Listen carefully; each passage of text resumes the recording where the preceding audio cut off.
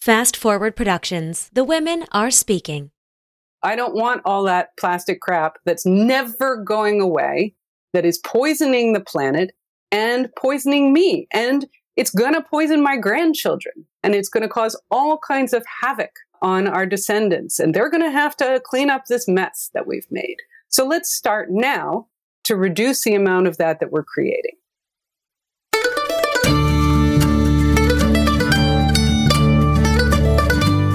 You're listening to the Good Dirt Podcast.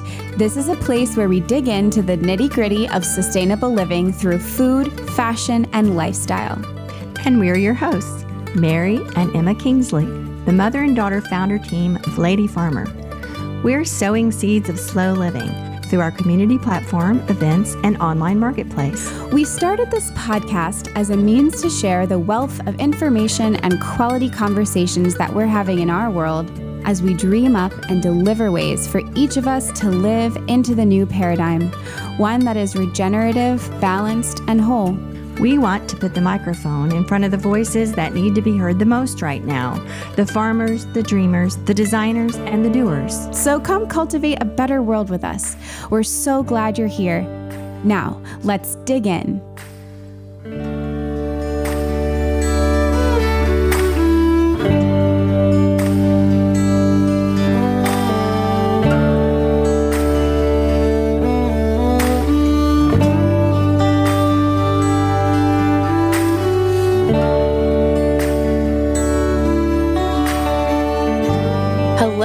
Happy fall morning. Good morning and happy Halloween weekend. Would this be Halloween weekend if Halloween's like early next week? It is, Halloween weekend. I guess there are going to be a lot of parties and celebrations, but the real Halloween, I think, is Tuesday. Yes, that's true. Yeah. What's happening in your neck of the woods on Halloween? You live in the city, in a busy neighborhood. Is there a lot of activity? Yeah, it depends year to year on our street specifically. A lot of times the activity tends to congregate around certain streets. A lot of times we get the traffic at like 4:30, all the little kids that just go right around their house. That's cute. But, it's pretty quiet for trick-or-treaters. So, I don't know, we might go to a friend's house where there's more action, but it's always really fun to see all the kids. I love Halloween. I love Halloween so much too. And now that we live out in a rural area and we have a neighborhood, but it's very, very spread out. And we've never had a single trick-or-treater here at the farm, which kind of makes sense. So Halloween becomes a very quiet and moody night. I love it. I like to just sit and be in the environment.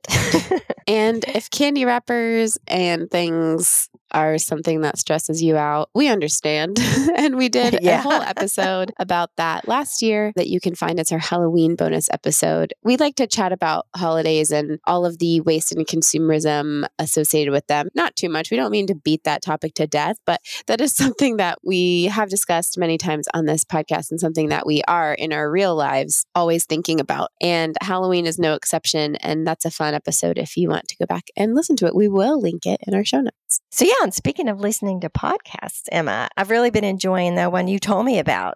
It's called Discover Ag. Yeah. I've listened to a few of them now. And since the two hosts themselves are legitimate, real-time, big-time lady farmers, I think it's one our audience would really like to know about. Yes, definitely. Natalie and Tara are great. They're the hosts of Discover Ag. And Natalie is a cattle rancher from Nebraska, along with her husband. And Tara is a fifth-generation dairy farmer and environmental consultant from New Mexico. So they are, as you said, real deal, big time farmers. 2021, they got together and they have since then created and launched an online course and community called Elevate Ag. And they also have this podcast that they started called Discover Ag.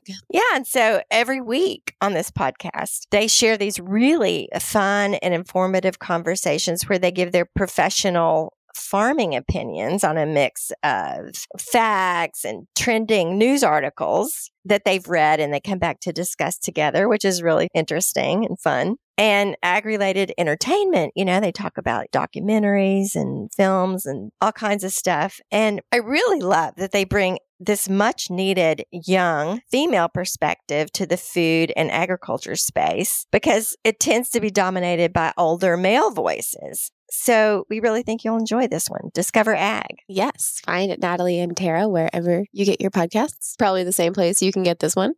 So while we're recommending things, we've also got a great book that we also highly recommend, which we'll be talking about in this episode because we are talking to Eve Schaub, who is the author of Year of No Garbage. You guys, this book is so great and so funny. And Year of No Garbage can sound a little, as it did to me, sounds a little, okay, another book about no garbage, but you have no idea. Eve is a internationally published author and humorist. And in 2014, she wrote Year of No Sugar. She wrote Year of No Clutter in 2017. And then her third family memoir, I love that she calls it a family memoir, is Year of No Garbage. And that was published this year, 2023. So during the year of this project, which she and her family began in 2020 of all times to do such a thing, Eve learns some startling things. She learns that modern recycling is broken and single stream recycling is a lie. She learns that flushable wipes aren't flushable and compostables aren't compostable, that plastic drives climate change, fosters racism, and is poisoning the environment and our bodies at alarming rates, as microplastics are being found everywhere from the top of Mount Everest to the placenta of unborn babies. So yeah, the experience revealed some really grim realities that we might not want to hear. But as Emma said, somehow she makes it easier to absorb because her gift of humor is what gets the point across and makes it stick. I told her, I said, I didn't know how I could be so horrified and laughing at the same time. It's really quite a remarkable achievement. Yeah, it's really a gift because this is information that is so hard to hear and so much easier to ignore, but it needs to be heard and understood. And if there's a way to make it easier to hear and understand, I don't know how else to do it besides just really artfully crafting it with humor. I mean, isn't that what all comedy is, Mom? It's the same as tragedy. Like they're so related at the core. Yeah, I mean, look at Shakespeare. Exactly. Yeah, and how she weaves it into their real life family experience and literally makes it funny. So yeah, y'all gonna love this one. This is Eve Schaub, author of Year of No Garbage. Enjoy.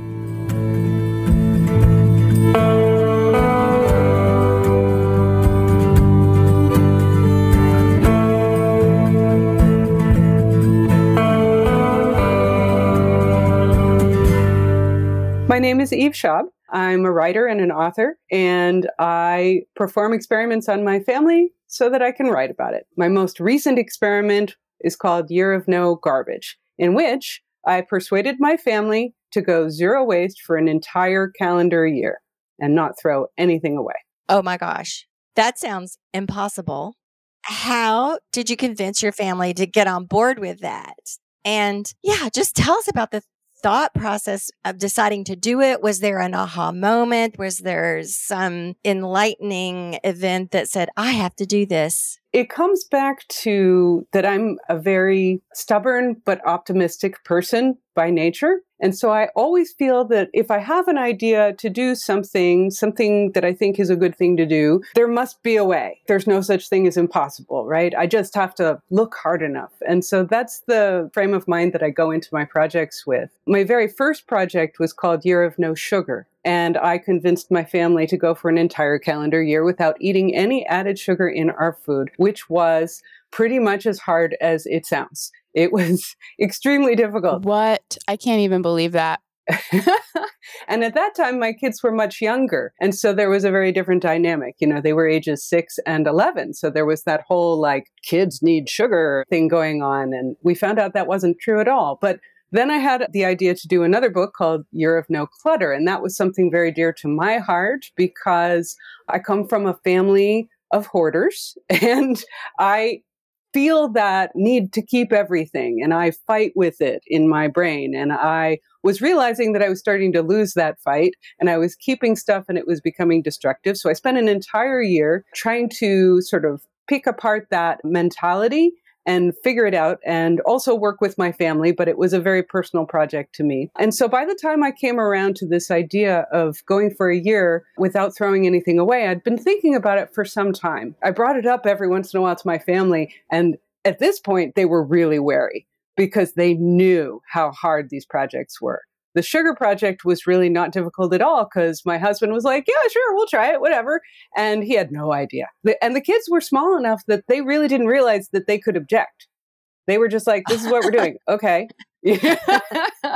So by the time I got to Year of No Garbage, now my older daughter is in college. My younger daughter is in high school. And I got much more of pushback. And so it took a little doing. One of the things I had to do was promise that this was my last family experiment. I would not torture them any further after this. Uh-oh. What if you have another idea? Yeah. Then I think that it'll just be on me. It'll be something that I personally do, and I won't inflict it upon them as well. But I always feel like with every project that we've done, the component that it's not just me is one of the most interesting parts, that we get so many different vantage points, from myself, my husband, who, he likes the environment. It's nice, but he's not obsessed like I am. And my kids, they have their own interests and they're off on their own, following their own paths. So it's always very interesting. One of the best parts about Year of No Sugar was that I encouraged Greta, my older daughter, to keep a journal. And I included, with her permission, excerpts from that journal of the year. It's one of the best parts because she talks about what it really was like from the vantage point of being an 11-year-old. How much buy-in do you require from your family? Does it turn into you forcing them, or are they allowed to not do it as much as you? I guess in the past, these different projects. What's the level of buy-in, I guess, required to proceed as a unit? Yeah, that's a really good question. And it's very important to me that we're all on the same page, at a certain level. It's not just we're pretending or, we've learned to set up the parameters so that it's very clear what the buy-in is and what level, for example, my husband's a photographer. And so he has his studio across the street from our house. And we made the agreement that his studio would not be part of the project. And that was very important because as a photographer, of course, you're using film, you're using all kinds of things that have no ability to be recycled or dealt with in any way. There's all kinds of stuff like that. You think of all the things that are plastic that you never really thought about. And so film and a lot of the printing out papers they use have plastic coatings and all kinds of things. So yeah, in particular, I made sure to be very specific about what being part of the project meant. And then one thing I started from the very first book was I said, if there's ever a moment when you make a mistake or cheat, quote unquote, just tell me about it. There's no repercussions. It's just part of the project. And I want to incorporate it into the overall narrative and talk about it. What does this mean? Why does this happen? What are the ramifications of that? And so that seemed to work very well. Wow. Well, let me say that, having read the book, I just want to say, I don't know your kids, but they're fantastic sports. I really admire their spirit of adventure and, willingness to do this crazy thing that, started out saying it sounds impossible. And we have had several conversations on the Good Dirt podcast about zero waste and the zero waste movement. And, just about everybody ends up saying, zero waste is an impossible goal. We can't really do it. So we just do the best we can. And here you are going, no garbage, no garbage. I'm very literal. Yeah. I like defined parameters. And, in this respect, it helped in terms of the project to say, boom, yes, there were exceptions. The one major exception was what I called the health and safety garbage. So if we need a Band-Aid, if somebody's using feminine products, all of which, all the normal feminine products contain plastic and there's no good way to deal with that except sending it to the landfill. The agreement was always, we try our very best, but then, if you need a Band-Aid, you get a Band-Aid. Right. So as if the project wasn't daunting enough, and we'll get into all that. But you happened to pick 2020 as the year. So you kicked off in January and things were going swimmingly, right?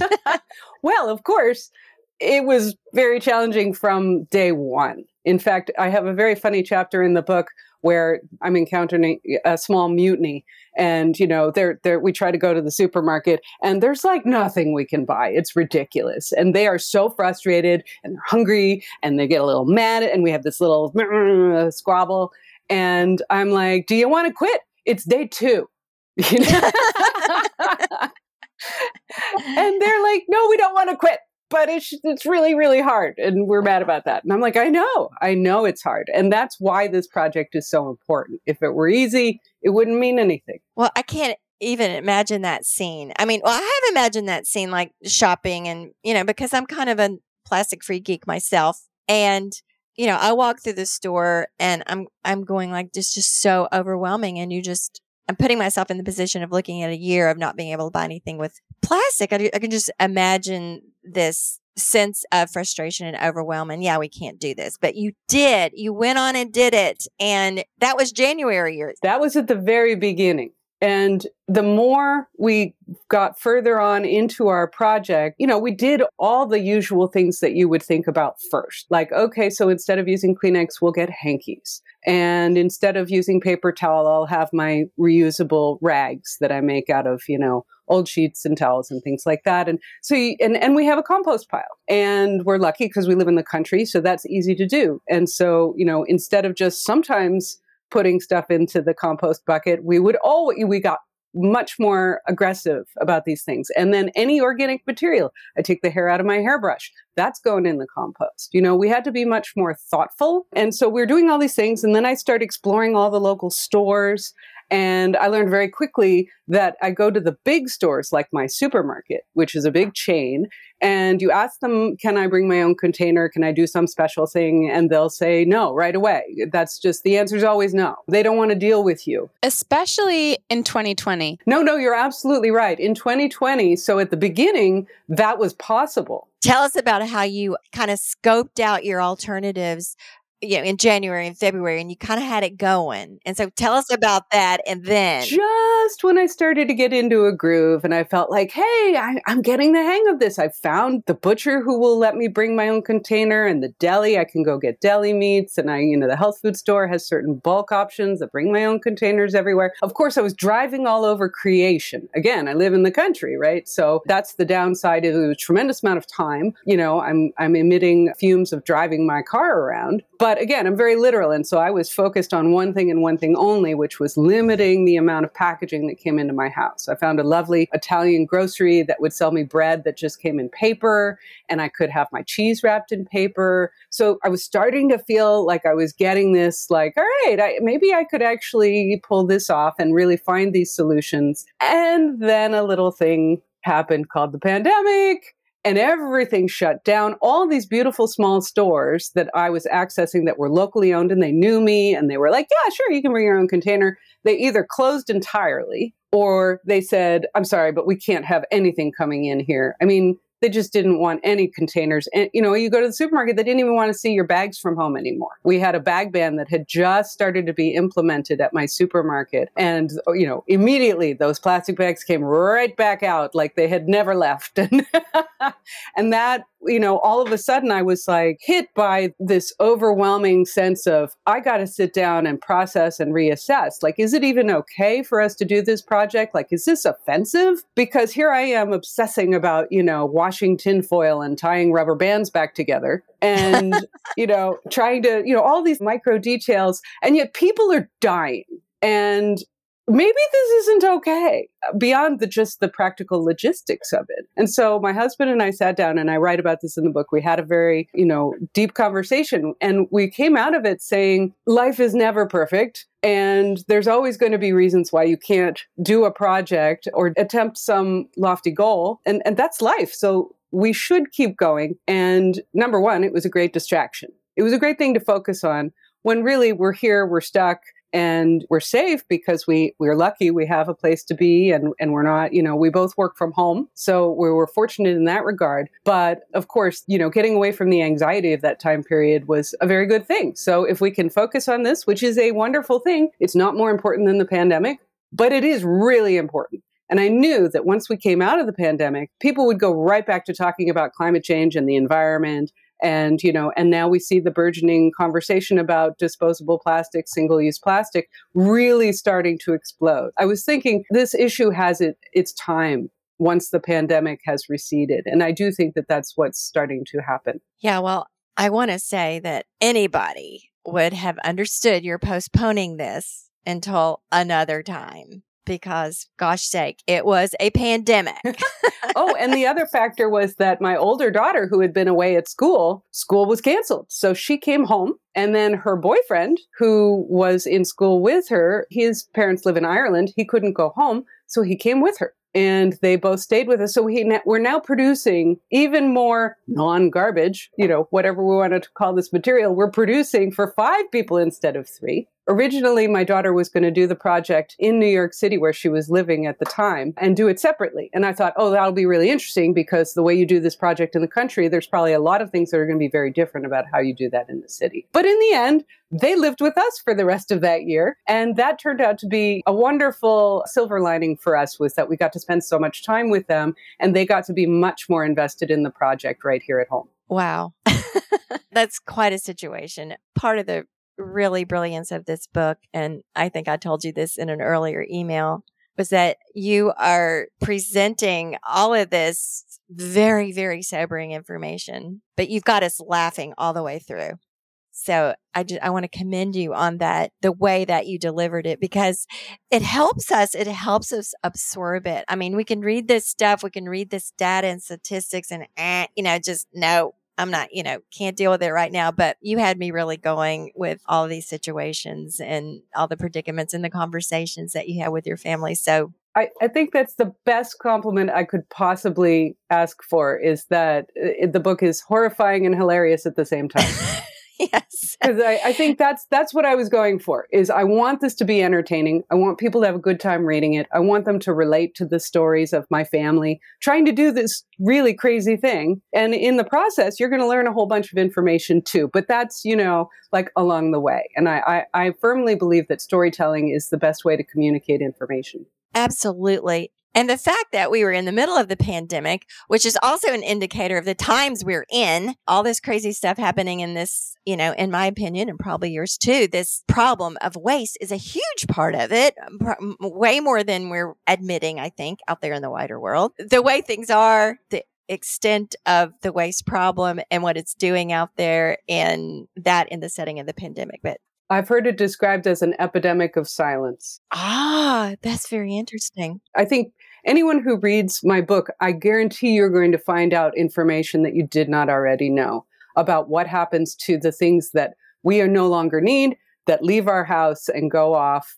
And we don't think about them anymore. We call it garbage. But what I like to tell people is that one of the realizations I came to early on is that the garbage is no one thing. There's no definition for garbage. Garbage is anything that we just don't happen to want anymore and don't know where else it could go. It's kind of like weeds are plants that are growing in a place you don't want. Like, they're still plants, right? And so this material that was in our home that maybe we were done with, I was committed to finding out, it's still material, and where could it go where someone would appreciate it and use it? And so I started from that premise every day with every object, is that somewhere someone wants this and can use it.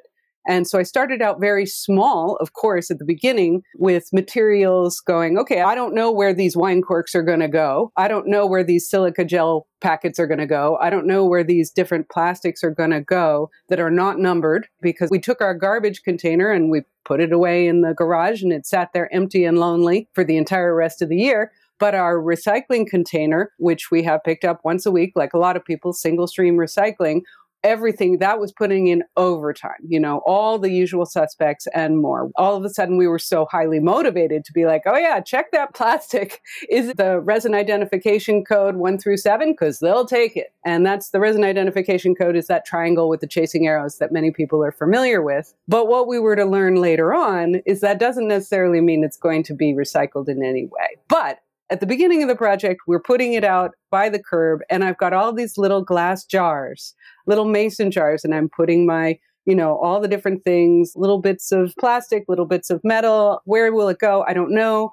Then I started accumulating more, And I created this, I called it the Super Awesome Recycling Center in the corner of my kitchen. And suddenly I had boxes and baskets, and it started getting bigger. And then it started very quickly to accelerate and become really overwhelming because I realized I couldn't, especially once the pandemic hit, I could not feed my family without buying plastics that did not have any chance of being able to be put in the single stream recycling. When we began the project, I thought, oh, well, most plastics have a number, right? So how many could really not go in single stream? Oh my God, it's so much. And I couldn't really have understood how much it was until I stopped and held on to it and looked at it. So here I am with my kitchen and my awesome recycling center, and it's now reached epic proportions, and I've got piles, and they're so big, they're starting to cascade onto the floor, and we're having trouble getting to the refrigerator, and it's hard to cook. And my husband's going, Eve, what are we going to do about all this material? And I'm like, I'm working on it. Oh my gosh. And so, we started out with all the usual stuff. And then I progressed on to, okay, so what comes next? What are the options that most people aren't aware of? Sort of extreme recycling. And so I started looking into, there's something called the Carton Council, which is an industry organization, and they will accept your cartons, like your milk cartons, which are gable top cartons, or your aseptic cartons, which are the shelf stable, like you might buy chicken broth or soup in them. All of those, they will accept them, and they tell you they will recycle them, but you have to put them in a box, clean and dry, and mail them to one of 4 different locations around the United States. Now, is this sustainable? I'm not so sure. And on top of that, you're paying. You're paying the money to ship it. But then I thought, well, at least it's going somewhere where someone will take care of it and do something good with it. It turned out later on, I found out that was not necessarily the case. And then we also looked into places like TerraCycle. TerraCycle, a lot of folks might be familiar with. They're based in New Jersey. Their motto is to eliminate garbage. They don't believe there's any such thing as garbage either. And so I loved this idea. They have programs that are free. They have programs that you pay for. The problem with the programs that are free is that most of them are full and you have to get on a waiting list. And I was never able during our Year of No Garbage to get in on any of the free return programs, recycling programs. But I did sign up for the, you buy a box and they mail it to you and you fill it up and you mail it back to them. Again, this was something that I thought, well, this is like plastic packaging that can't go anywhere else. TerraCycle is promising me we will do something good with it. Again, I would find out later on that was not necessarily the case. It wasn't such a sure thing. But these were the kinds of things that we looked into. Also, plastic film recycling bin at your supermarket. People may have noticed this bin. It's usually near like where you return cans. And I found out you can put not just your plastic bags from the supermarket, but any kind of plastic film like bread bags, bags for ice, dry cleaning bags, any kind of stretchy plastic film, which actually turned out to be quite a lot. So I started doing that. So I was investigating more and more things. And I did feel like, hey, there are people out there who really want this material. Unfortunately, later on, the more I learned, I found out that that was not necessarily the case. And the reason for that is that there's no sheriff in town. There's no one making sure that all these different organizations are actually doing the things that they say they're going to do. There's no supervision. And I'll add that as much as we hope that there are ways to use these things down the road, there really isn't. I'd say that's true only of plastic. Everything else, there's somewhere good for it to go. If you look hard enough, there's somebody out there who wants it, or it's a material that can break down. Plastic does not break down. And I think that's a fact that a lot of people don't realize. You could put a plastic bottle out in your yard. It's never going to break down and return to the earth and separate into its various building blocks. No, it doesn't break down. What I found out is that it breaks up and it turns into microplastics. And those microplastics then go out into the world and they harm the environment, they harm the wildlife, and then they get into our food system and they come back to harm us. So this was something that I found out much later on in the year. Okay, going back a little bit to how you decided to start this. You talked a little bit about the Year of No Clutter and why that was important to you. And I would think in this group, why a Year of No Garbage is important to you is sort of an obvious, but I wonder if there's anything else there, like earlier in your life, have you always been an environmental activist, has there been any other like projects like this that you've attempted? Had it always sort of been something that you've thought about? Or I don't know, I guess I'm just more interested in a little bit more of the impetus behind really committing to this specific project and how that showed up earlier in your life, if at all. Yeah, that's a really good question, because it's true. It does go way back. I mean, I write in the book that I remember being a little kid back when in where we lived, there was no recycling. And instead, there was a big black garbage bag that was under the sink, in the cabinet under the sink. And everything went in there. And I remember being a little kid and looking at, all the cans and the cardboard and the paper and the food scraps and everything going into this one bin and wondering what happens next. Even as a little kid going, it's probably not good. Whatever happens to this material, I just have this funny sinking feeling that it can't be a good thing. And this is, I'm at the age where I'm watching Sesame Street and Oscar the Grouch is on singing about how much he loved trash. And, I write in the book that the things he sings about are not the things that were in my trash. He sang about holy sneakers and rusty trombone parts. And I was like, that's not what's in my trash. What's in my trash is all this other stuff, basically packaging for food. I mean, I think that's true of most people, that's the vast majority of the stuff that's going into their trash container. But even as a kid, I'm thinking, this is a strange dynamic. This is weird. And it kind of stuck with me. And then as a college student, I lived in Ithaca, New York, where they were instituting a brand new curbside recycling program. And I was like, woohoo, we're on the forefront. I feel really progressive. And there were so many rules and I kept doing it wrong.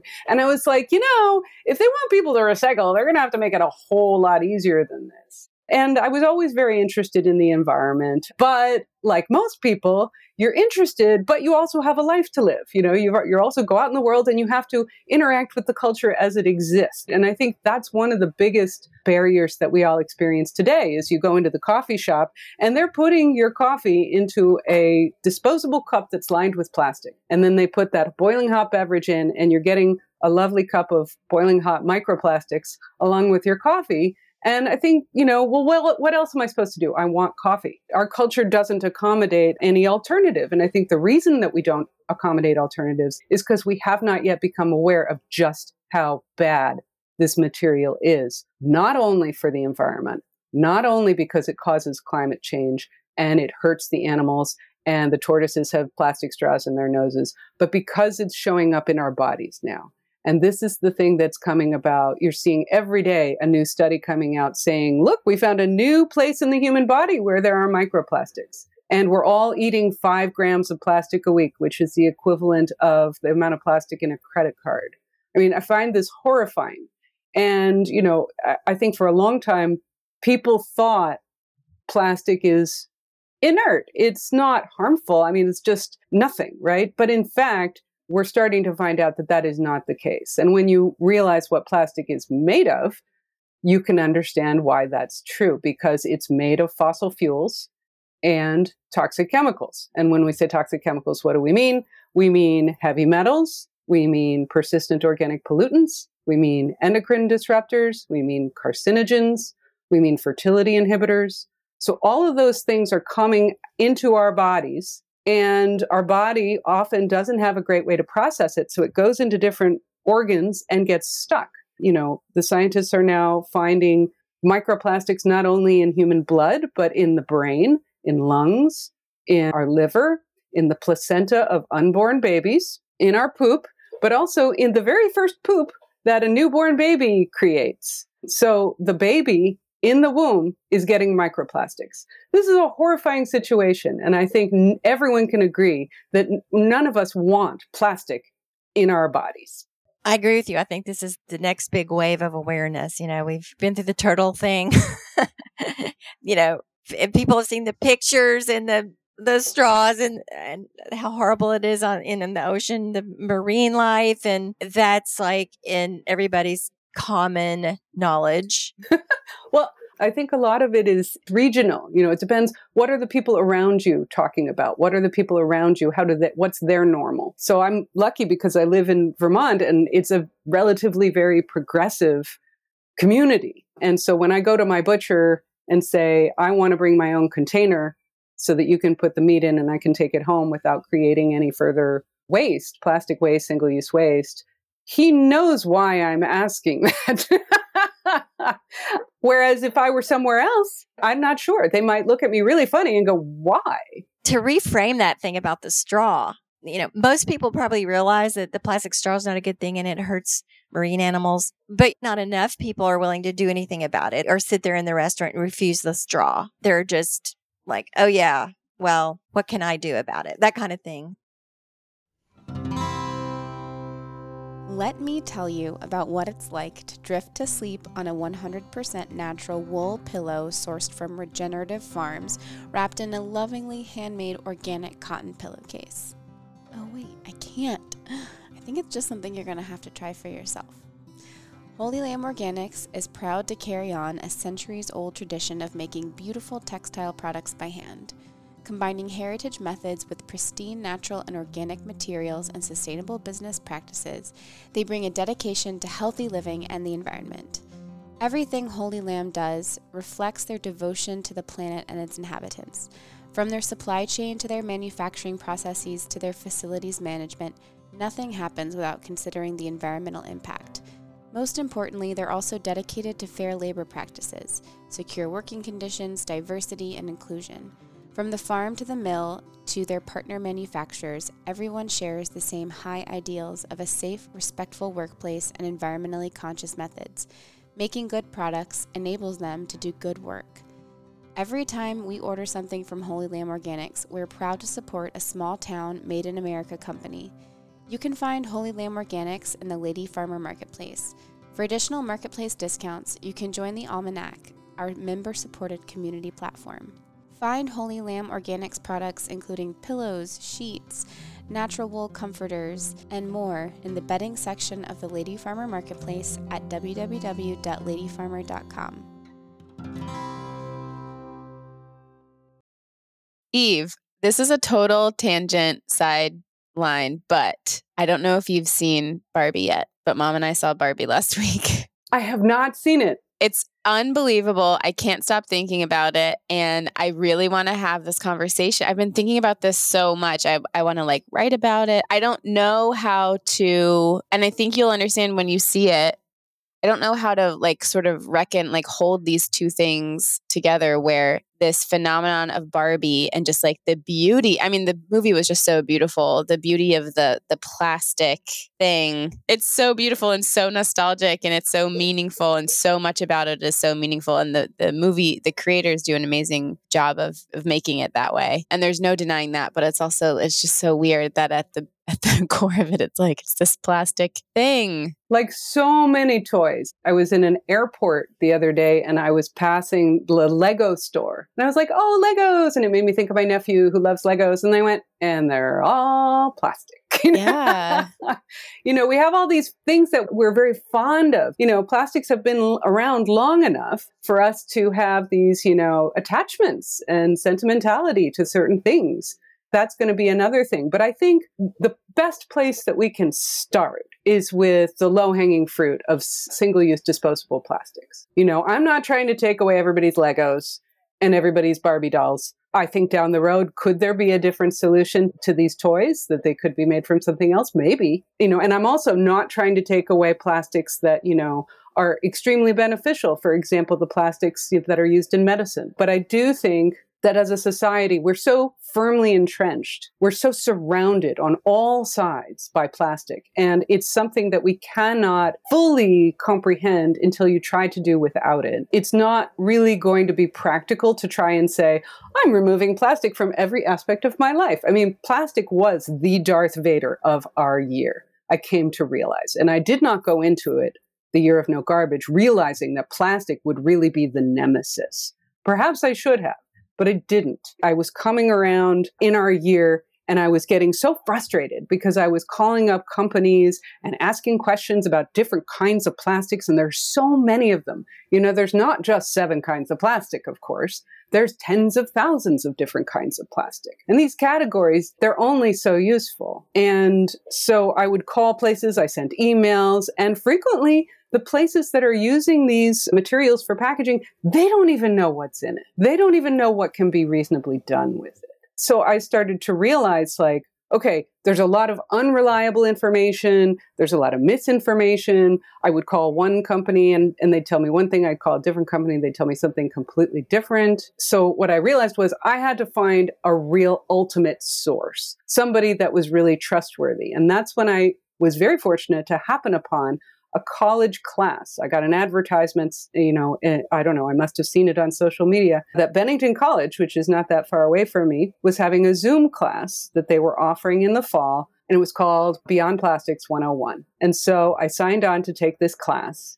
and it's led by Professor Judith Enck, who is a former regional administrator of the EPA under Barack Obama. And she led this class, and she started from A and went all the way to Z, and I learned the real truth about plastic.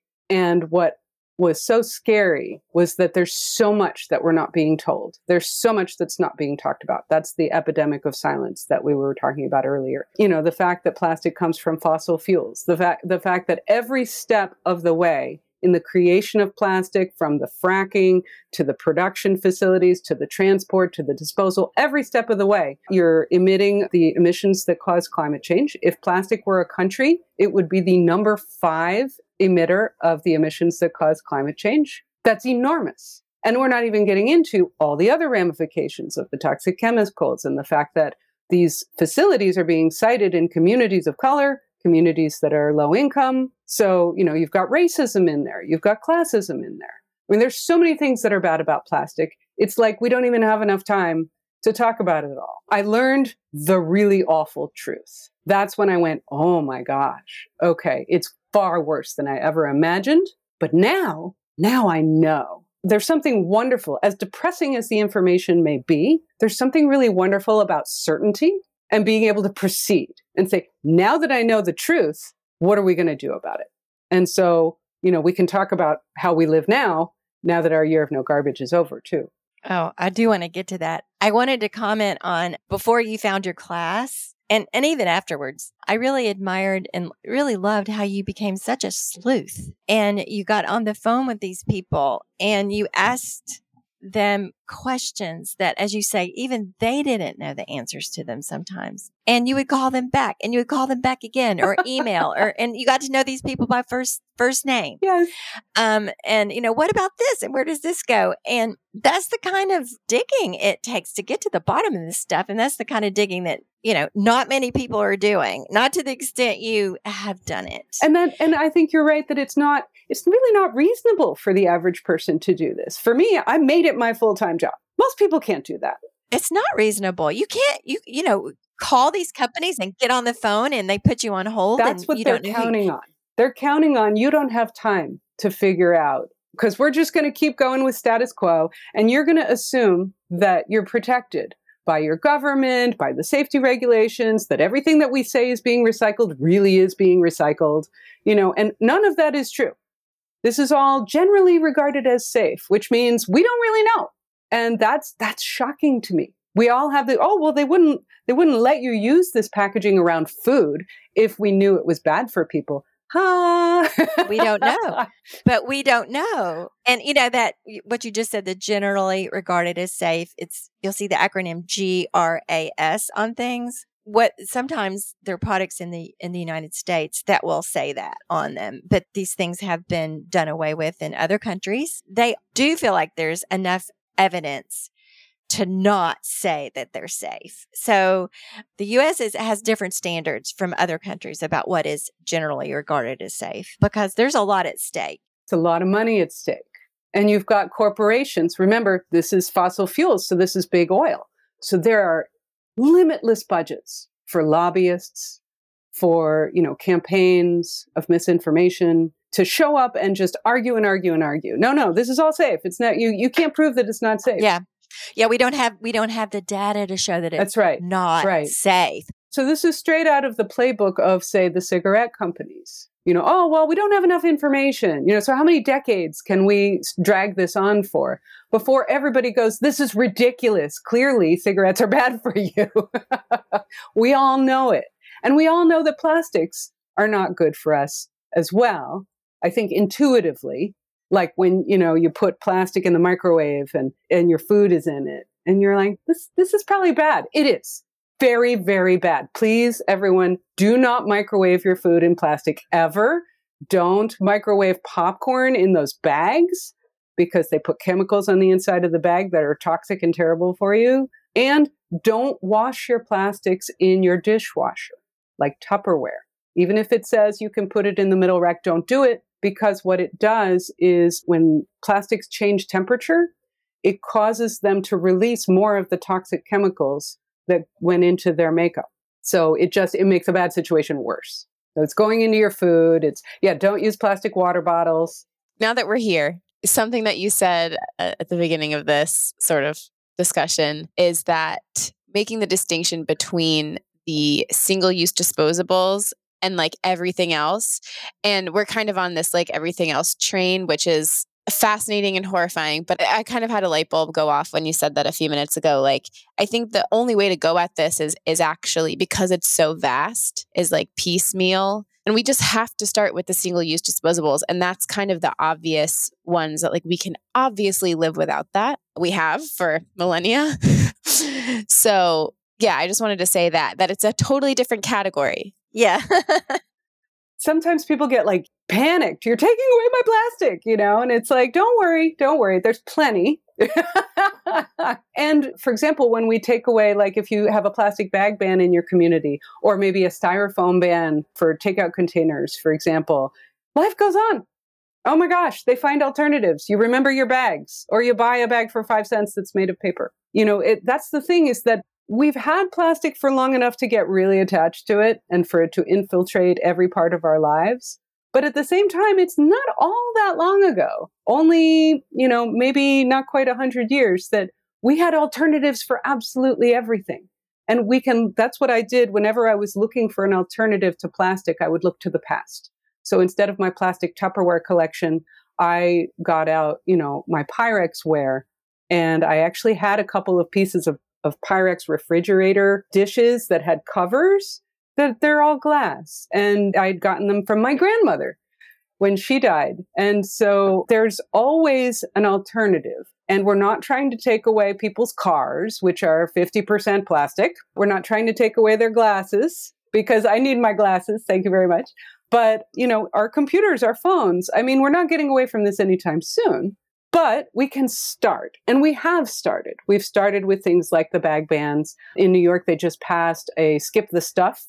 Are you aware of this bill where now when you get takeout, they are not supposed to put in all of that extra crap where, they give you all this silverware and they give you a whole bunch of sachets of condiments.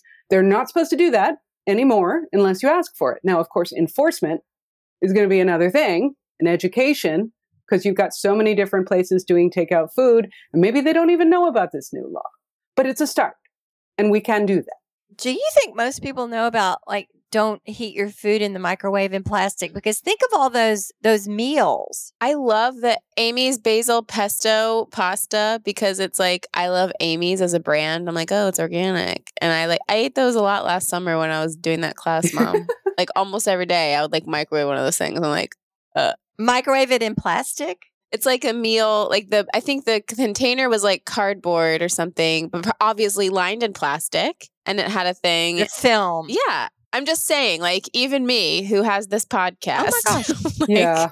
Just do, because it was Amy's brand, like, box. But what I do, if I end up getting a meal and I'm like, oh, crap, it came in plastic, I'll actually take it out of that container. Or if it has a plastic film, I'll take the plastic film off. I don't follow the instructions. I'm like, oh, hell no. And actually what I found is that it's fine. It cooks, it heats up just fine. Do you think that they write those instructions so that people will think you need that plastic film so that the company can keep making it that way, because the people making the plastic film want to sell these storage containers? I mean, it's like dominoes. You can get really paranoid. You're not paranoid if they're really out to get you. Yeah. I think this gets into, the fact that the fossil fuel companies see the writing on the wall. They know that people are switching to electric cars, that all this stuff is happening. one of the most chilling things to me, Eve, in the book was when you brought out the fact that because the fossil fuel industry is seeing the wave of things being replacing fossil fuels, they're amping up their production of more, say, maybe the everyday plastic use. And we're beginning to see this. So talk about that a little bit. That was, to me, the big light bulb that went off in the book. Yeah. The way that I like to describe that is that people will say, oh, well, or especially corporations and the people who are making these plastic products, they'll say, well, people want this. There's demand. And I would argue back that the production and the amping up of plastic production is not being driven by demand currently. It's being driven by supply. So they are forcing this onto the market because they see this as the new alternative plan B for when, they're not selling so much fossil fuel for things like transportation. So they, by their own projections in the industry, their plan is to triple plastic production by 2050. Triple. I don't know anyone who wants triple the amount of plastic in their life compared to what they have now. Most people want less plastic, if they think about it at all. So clearly, this is what they're aiming for. You go to the supermarket, and every time I go to the supermarket, I find more things in plastic that were not in plastic before. In particular, one thing that really gets me is when I go to the organic produce section, and everything is swaddled in plastic trays and plastic wrap and plastic everything, because I get why they're trying to separate it very clearly from the non-organic produce. However, it really feels counterproductive because I don't need my lemons to be wrapped in plastic. They already have a lovely cover already on them, just like avocados and bananas. Nature's figured this out already, and we're just messing it up. So you can make different choices and you can ask. I always say, be polite, but just ask, can I have this? But without the plastic? Can I get this product without the plastic? Can I buy my ketchup in a glass bottle instead of a plastic bottle? Can I buy my eggs in a cardboard carton instead of a plastic carton? And that's one small thing that we can do. It's personal responsibility, and it only goes so far. I'm not going to personally solve the plastic waste crisis by buying a bamboo toothbrush, but it's one small thing that you can do that puts in your vote as a consumer to say, this is what I want. I don't want all that plastic crap that's never going away, that is poisoning the planet and poisoning me. And it's going to poison my grandchildren. And it's going to cause all kinds of havoc on our descendants. And they're going to have to clean up this mess that we've made. So let's start now to reduce the amount of that we're creating. That reminds me of another big learning from your book for me. When things are incinerated, first of all, it's a bad idea to incinerate so many things because it releases this particulate in the air. But it only reduces the volume of something by 2/3. Instead of this thing... It doesn't go away. You have 1/3 of this thing, even more concentrated toxins. Yes, in toxic ash. And then what do they do with that? They put it in the landfill. Wow. Where it can, leak out in the leachate and re-enter our environment in the water. So this has been pretty many years ago when we were advertising the bamboo toothbrushes that we were selling in our marketplace. And, the caption said something like, every plastic toothbrush that was ever manufactured still exists. And someone wrote in the comments, oh, what about the ones that were incinerated? Like, people think this stuff just goes away. I think I said something about particulate in response, but now I know that 1/3 of that toothbrush is still laying around and it's toxic and it will never, ever go away. We might say, oh, yes, it will in 5,000 years or whatever. But okay, folks, that's never. That's never. That's right. It's effectively never. And that brings us around really nicely to the fact that you're going to start hearing more and more about something called chemical recycling. And chemical recycling is not a good thing. They're trying to get this recognized as like, ooh, isn't it wonderful? Recycling is inherently good. Chemical recycling is burning plastic. And there's just nothing good about it. It's all bad. You're creating toxic ash. You're creating toxic fumes in the air. It is not a solution. It is not recycling. And they will call it by lots of different names. They'll call it pyrolysis. They'll call it waste to energy, all kinds of euphemisms to make it sound good. I list like 10 different names for it in the book. And I want to caution people to be very aware that the plastic industry, they're playing the long game. They're aware that if they say recycling, then people will go, oh, that's good. And then they'll go on with their busy lives and nothing will change. In fact, the only thing that will change is we'll get more and more plastic in our lives. And we'll feel good about it, but we shouldn't, because we will continue to be poisoning the planet. Wow. So going back to where you said in the beginning of your experiment, you were looking at the recycling symbol on the plastics, and 1 through 7 was like, oh, okay, this is fine. They take most of these plastics, no problem. We'll just recycle all of them. So tell us what kind of happened with that plan. Yeah. So I was going along blissfully putting plastics number 1 through 7 into my large, 96-gallon recycling bin and wheeling it out to the corner every week, and only getting stressed about all the other plastics, the hard plastic shells and, the saran wrap that would show up sometimes on things, and other plastics that just have no labeling whatsoever. Then I took Judith Enck's Beyond Plastics 101 class, and I discovered that the only plastics that are even having anything done to them at all in terms of recycling are plastics number 1 and 2.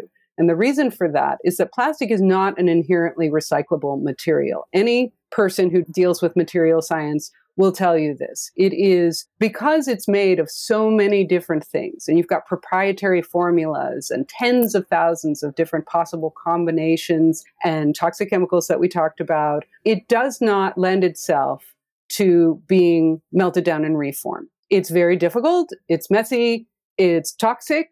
Also, when you have things that are made of recycled plastic, studies have shown that those plastics will leach the chemistry more readily than regular virgin-made plastics, and they also create more microplastics. So there's, we want to think that recycling plastic is a good thing. It's really not.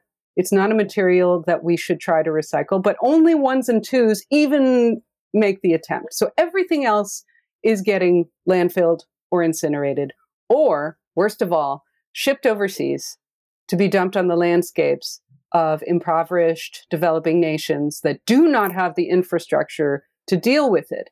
And if you watch the documentary, it's called The Story of Plastic, you will be horrified when you see that here we are, we're trying so hard to do the good thing, the right thing, recycle this material, but instead, what's happening to that very material that you have so meticulously washed and dried and put into the container and hauled out to the curb is that it is then being shipped overseas and dumped on the landscapes of Kenya, Myanmar, Vietnam, you name it. And the children are walking to school, kicking the stuff out of the way. They're playing in it. It's horrifying. Oh, wow. Can you tell us a story from the year that had a big impact on you? I mean, I know the whole thing was very, very impactful, but can you just crystallize it into some little story or incident or conversation that just stands out to you? Sure. Yeah, absolutely. In fact, the book, I sort of feel like it's a compilation of all of the stories, but one that does particularly stand out to me, I talk about in the book. So we have cats. Oh, I love this. You know this story. Yeah. And I had made a couple of years ago these bean bags. I'd sewed them on my sewing machine and I had gave them each a bean bag and I needed to stuff them with something. And this is pre-Year of No Garbage. And I just looked up online, I need bean bag stuffing. And so I got this stuff in the mail. And it was really not very, it's all this shredded styrofoam and just meh. And I was like, oh, that's yucky, but, we're not going to look at it. We're going to sit on it. So I put it in there. And then fast forward to our Year of No Garbage, one of our cats had a little problem and had peed on one of these bean bags. And so, of course, I could take the cover off and wash it. But what about all of that disgusting chopped up pieces of styrofoam that were on the inside? They were all going to keep smelling bad, right? So I'm like, oh no, but I can't throw anything away. And this is pea-soaked styrofoam is not something anyone anywhere is ever, ever going to want. So we had our garbage container that was sitting all sad and lonely in the corner of our garage. And I'm like, all right, so we're putting it in there and we're going to put this with our health and safety garbage. That's the only thing that I could think to do. And so my husband and I went out and we were trying to effectively transfer all of this nasty styrofoam stuff. And there's little itty bitty, we're trying, and it's going everywhere. It is floating in the air, and it's on the gravel driveway, and it is sticking to my clothes, and it's horrifying. And I'm just like, oh my God, what is this? It was like, the material from hell. And Steve and I started having an argument because he's like, this is terrible. I'm like, yes, it is terrible, but I didn't invent this stuff. And don't blame me. And he had to go get a shovel, because all this crap in the driveway, he had to shovel it with gravel and just put it in on top. And then we're like, what if the bin falls over and then it just, then we'll have to move, like there's no solution to this. So we put some gravel and dirt on top of it just to hold it down. And then I think we put a bungee cord to be like, we were paranoid that this was going to come apart and it would just ruin the universe. That moment, Steve turns to me and he's like, this stuff is evil. And I'm like, it is. I mean, beyond Darth Vader, beyond, I don't know what to do with this. It was like, we came to this realization that this material was so bad. We were surely breathing little fibers of it. It was going into the environment. We were trying to stop it. But of course, and I'm thinking, and we are paying attention. We are people who care. What about the whole rest of the world who's not even aware of how bad this stuff really is? And so it just struck me, this understanding of how bad this man-made material, we made this. It's a magical material, but it's also diabolical. The promise of plastics make it possible. Yeah, but what's the downside? And that's the downside, is that it's so bad in so many ways. We've already talked about the fact that it's racist. We've talked about the fact that it's terrible for the environment. It's terrible for the animals. It's terrible for people. It's getting in our food. It's getting in our bodies. It's in our babies' bodies. That's enough evidence, I think, to say we need to, as a culture, as a community, redefine normal and say, we don't want this. We want to limit this material's presence in our community as much as possible. Yes. And that reminds me of in the 90s. My kids grew up in the 90s, the big Beanie Baby boom. And you would collect them, and they're called Beanie Babies. So I don't know. I never thought, well, what's really in those? Beans. And so fast forward. It's beans, obviously. Right. Beans or rice or something. It sounds nice and rattly, So fast forward 25 years, we've got a bunch of these things lying around, left over. Then we get a puppy and we don't have any babies around. These make good puppy toys. And then to our horror, when the puppies start tearing them apart, you get to see what's inside. It's millions of little tiny, the size of the head of a pin, pieces of plastic. Basically microplastics. Yep. And I just think about how many of those things are out in the world and how many of those things we collected for our kids and gave them as birthday presents and Christmas presents. They were the thing. I don't know if they still are. And guess what? Every single one of those tiny little pieces of plastic is still on the earth, as we've been discussing. So yeah, I think that's pretty diabolical. But anyway, I think we should transition into how you are now, what life is like after your year of no plastic. How do you come back from that? And that was one of the things that made my family so wary about doing a project like this, is because it's not only difficult when you do the project, the aftermath is also quite difficult, because then you have to figure out, well, now what? How obviously life has to go on. And what do we do now? That very same thing happened with Year of No Sugar. We went through an extensive period of, I don't know what to do now. I can't unlearn or unknow all the things that I learned and now know. But at the same time, I have to live in the world. And I can't be as totalitarian as I was during the course of our project, can I? Unless I want to be a hermit and go live in a cave, I have to go to the supermarket and I have to buy plastic that I now know there's nothing good. If I want to buy cheese, I got to buy plastic.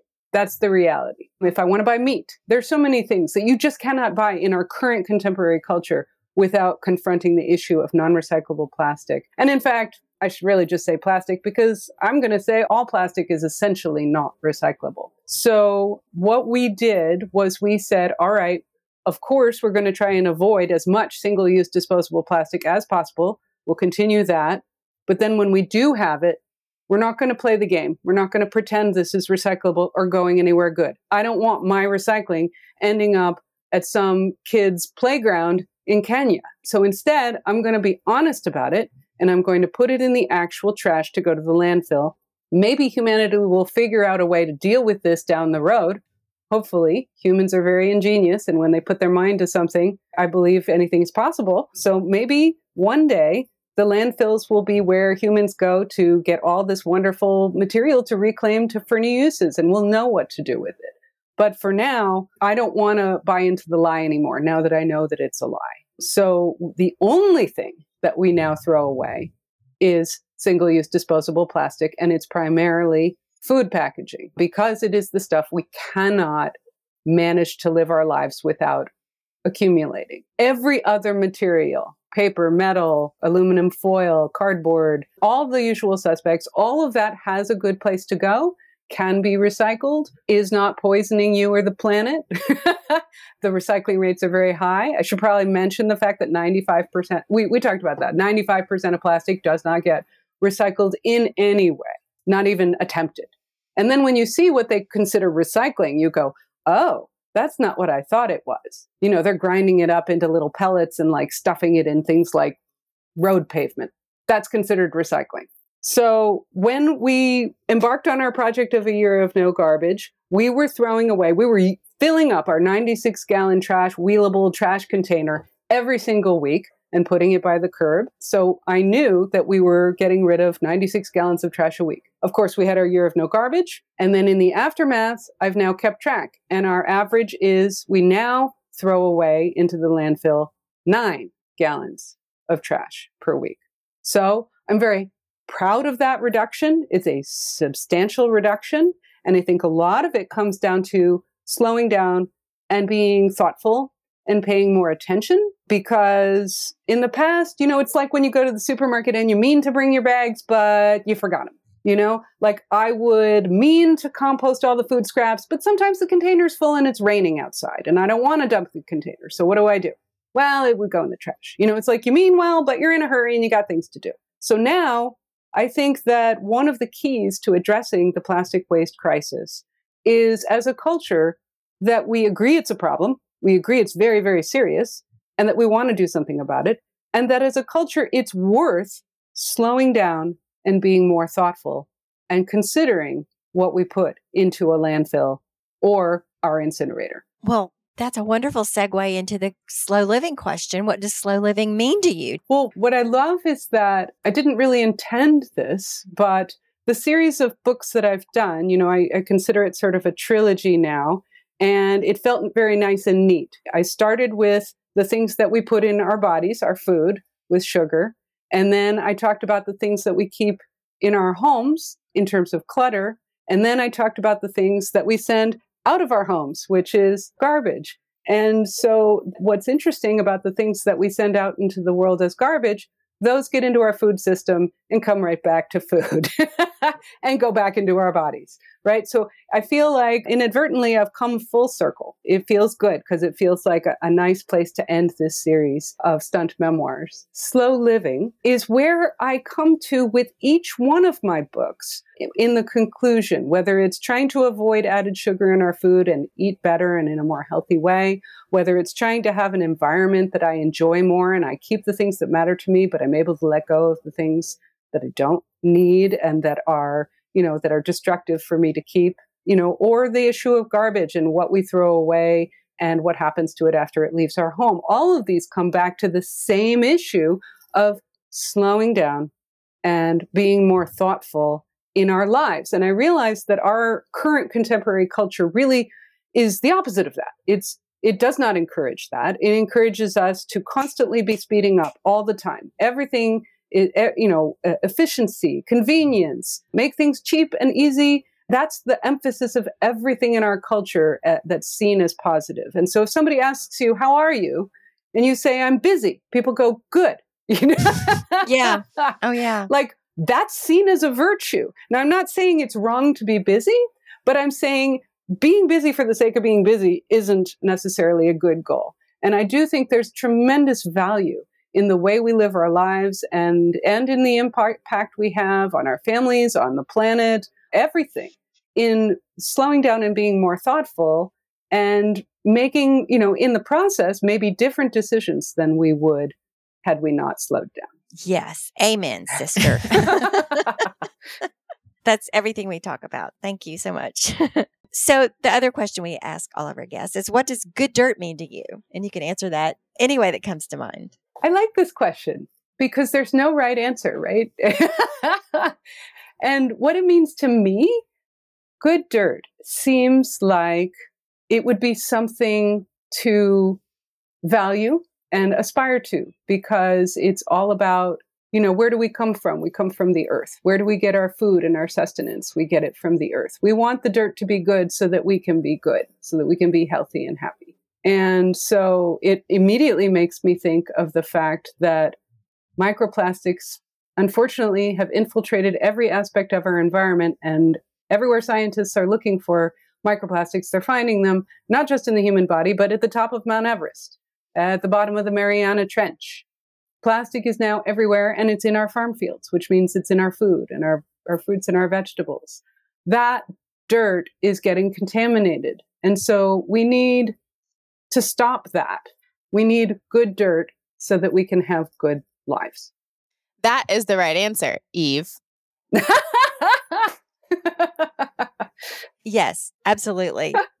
And so your book and this conversation have given us just great pause, and you've really gotten our attention, and we've heard some really scary things, some really daunting things, some things nobody wants to hear. You've also given us lots of good laughs. Thank you so much. That really helps. That helps deliver the message, as I said earlier. And I think you're part of a growing number of writers and scientists and personalities and influencers and whatever you want to call them that are giving us all a wake-up call. And I want to ask you, do you think people are waking up? What do you see? I mean, I know your book is newly published and you haven't really had time to see the effect yet, but what do you think is happening out there with this messaging? I do think that the time is right. The timing is good to have this conversation. And I do feel that it is being received now that we're, we've passed the terrible time of the pandemic and we're able to address other issues. I think most people don't realize that the issue of disposable plastic is the same conversation as the issue of climate change, that we need to group all of these things in one category together. They're all related. I do find that the momentum on this issue is really good. And I feel delighted that the message of my book is able to go out in the world and be heard and received. And I've gotten a lot of terrific attention. I was delighted to have my book show up in a New Yorker article a few weeks ago. I didn't even know that it was happening, but my book is not the only book that's coming out right now about the evils of plastic. So this article was about 3 different books, and mine was one of them, about the evils of plastic. And so the timing seems to be really right, that other people are thinking about this problem all at the same time. And that's a really good sign. I think that it's been coming for a while. I think that when I did my book, Year of No Sugar, I felt very similarly that people were not talking about sugar when we began the project, but by the time the book came out, it was becoming like, oh, sugar, maybe we should look at this, And so the timing was very, very good. And that's very important. People need to be ready to hear a message, because if we're talking about changing your life in any way, that's uncomfortable. And people want to know why. Why should I change my life? For what? But it turns out that this, it could not be more important. And for that reason, it's really good that you went on and pushed through it during the pandemic year and didn't say, oh, we'll go back and do this in a normal year, because the timing of that made you ready to have this out now. That's true. And I also was not sure I could keep my family on board if I stopped and started again. I was like, I better keep going. As I said in the beginning, they're all such good sports and it's remarkable. So Thank you for sharing all this. It's really wonderful. I am extremely grateful to my whole family for being tolerant of my experimentations. Okay. So, Emma, you want to take us home? Sure. Gosh, I would say, where do you want people to find you and follow you? Obviously, they can buy your book, but is there anywhere else? Are you writing regularly elsewhere, or are you on social media, and how can people follow you? Excellent question. Yes, please buy my book. It also is available as an ebook. It's also available as an audiobook. Borrow it from a friend. Go to the library. Please, please, please get my book. However, but I do write a blog, and that's at eveschaub.com. And I'm also very active on social media. My publisher told me that I should become a social media star to promote my book. So I've been endeavoring to do so, which is a very interesting thing to try to undertake. In fact, I write about this in the book, my daughter's boyfriend is a bona fide influencer. And so I followed his lead, and I talked to him about it a lot. And so I've got TikTok videos. I have Instagram. I have Facebook. I have Threads. I have Twitter. You can find all of these things usually under Eve Schaub or Eve O. Schaub. Amazing. I've seen some of the YouTube videos. They're a lot of fun. Again, I want to have fun. I don't want people to feel this topic needs to be all just, you can't come away feeling depressed and hopeless, because that is not going to do any good. So instead, I want to bring joy to the subject. Which you certainly do. And you do such a great job of it. All right. Thank you so much, Eve. This has been a delight. And I really do hope we get to do it again, because I feel like we have so much more to discuss. I'd love to. I'm in. Thank you so much for your time today. I've really enjoyed the conversation. Love the book. Just really impressed with all of the great information in it, and also how convincing your message is. So thank you so much for all your work. Thank you for having me. Thank you. Have a great day.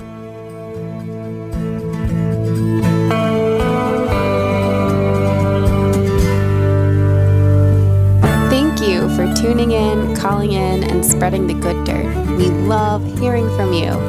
You can reach our listener voicemail at 443-459-1950. That's 443-459-1950. You can find this number in our show notes and in our Instagram profile.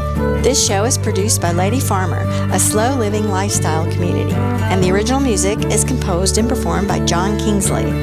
For more from Lady Farmer, follow us on Instagram at WeAreLadyFarmer. That's WeAreLadyFarmer. Or join us online at www.ladyfarmer.com. We'll see you next time on The Good Dirt. Goodbye.